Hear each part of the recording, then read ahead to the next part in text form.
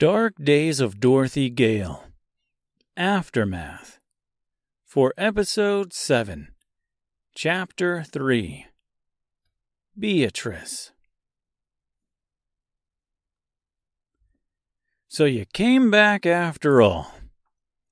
Or you're listening to this episode with little to no context for what came before.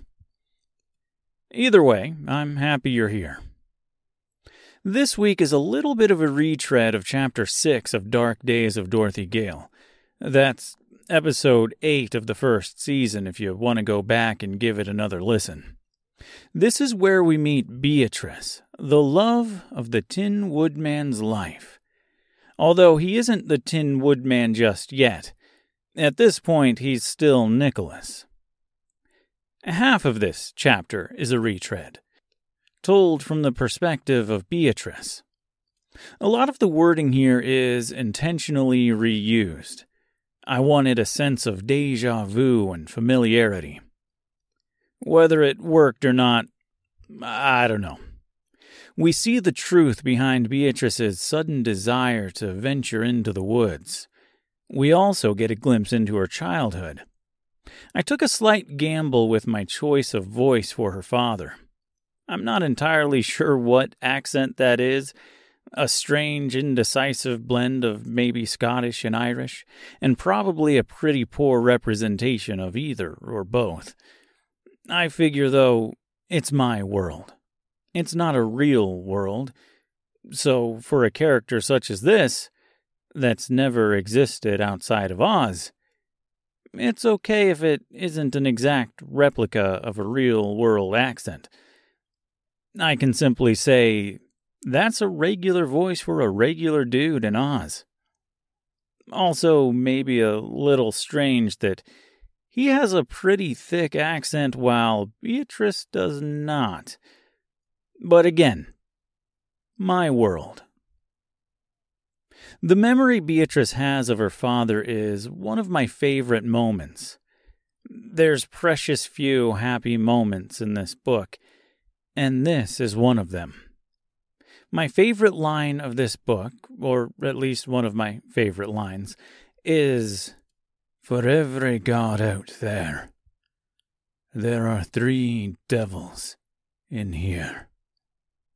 The way history repeats itself, the way adulthood parallels childhood, and the way our pasts influence our futures is a strong theme that runs through this story. There's a lot of strong themes running through this story, but this is one of the strongest. Also, in my opinion, one of the most important. So much of what you're about to experience deals with the characters' pasts. Whether it's Dorothy, the Tin Woodman, the Wizard, Mombi, Lothor, or even a slew of new characters. This time around, everyone gets the depth they didn't get in the first book. I like the idea that as children we have some sort of guardian, some kind of magic that helps protect us. Something that fades over time, maybe even disappears completely as we grow and mature. This idea is explored with Beatrice's voice. As a child, it's like a spirit traveling through the forest and, in a way, leads her father to where she is. As an adult, her voice doesn't even echo. It's silenced and stopped, almost forcefully. We also meet a young boy here. He remains unnamed in this chapter, but fans of Baum's other Oz works should recognize him from his description, his green clothing, and the bright feather in his cap. I've already mentioned his name once in this podcast, and if you don't remember it, or for whatever reason didn't catch it the first time, don't worry.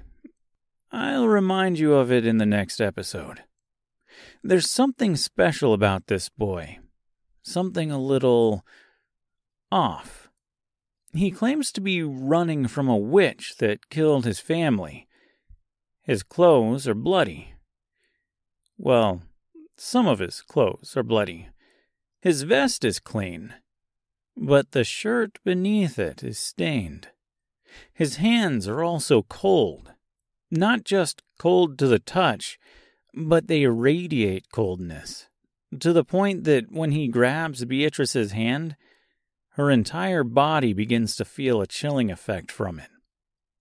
Reminded of the warnings of her father. Never trust the beings or the creatures you meet out here. The chapter ends with Beatrice at an ethical impasse. Help a small child, lost and alone like she once was? Or heed the advice of her father? What would you do, my dear listener?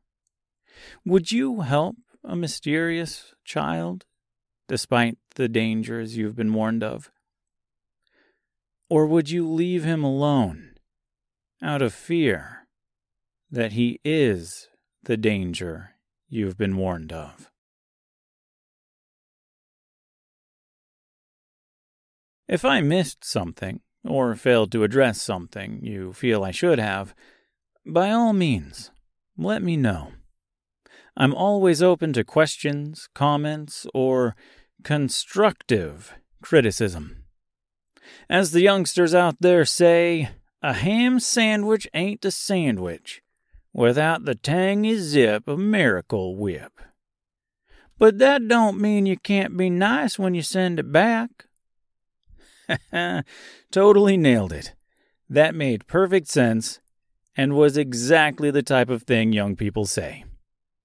You can always contact me on Twitter, DarkDorothyG, via this electronic mail thing. See, again, sounding like a youngster.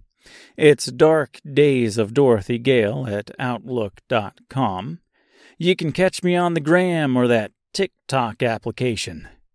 The Ordinary Sun. That's S-U-N, by the way.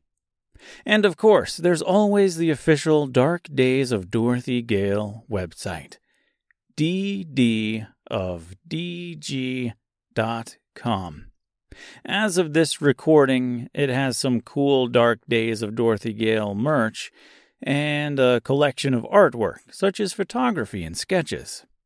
At the moment, I'm not planning on making any Darker Days of Dorothy Gale merchandise, and I've also pulled Darker Days from Amazon. At this moment, I don't want to charge people for the experience. The story of Dorothy Gale is largely free. If you would like to support the show, I suppose buying a t-shirt or a sticker or something is really the coolest way to go about it anyway. I've got a lot of creative ventures going at all times. Photography, writing, podcasting, and believe it or not, I don't do any of this to make money. If, for some reason, you do want to support me as an artist financially, you can go to buymeacoffee.com/ordinarysun. Again, that's S-U-N. If you do, I don't know, give you a shout out on a unsuccessful and obscure podcast. Or if you prefer, I would send you a handwritten thank you note. Drop it right there in the mail and send it your way. If you don't want to donate to this cause, that's fine too. I'm happy to do this either way. Say, speaking of other creative ventures, I have another show as well. It's called Lost in the Library. It's an experiment in the art of short stories.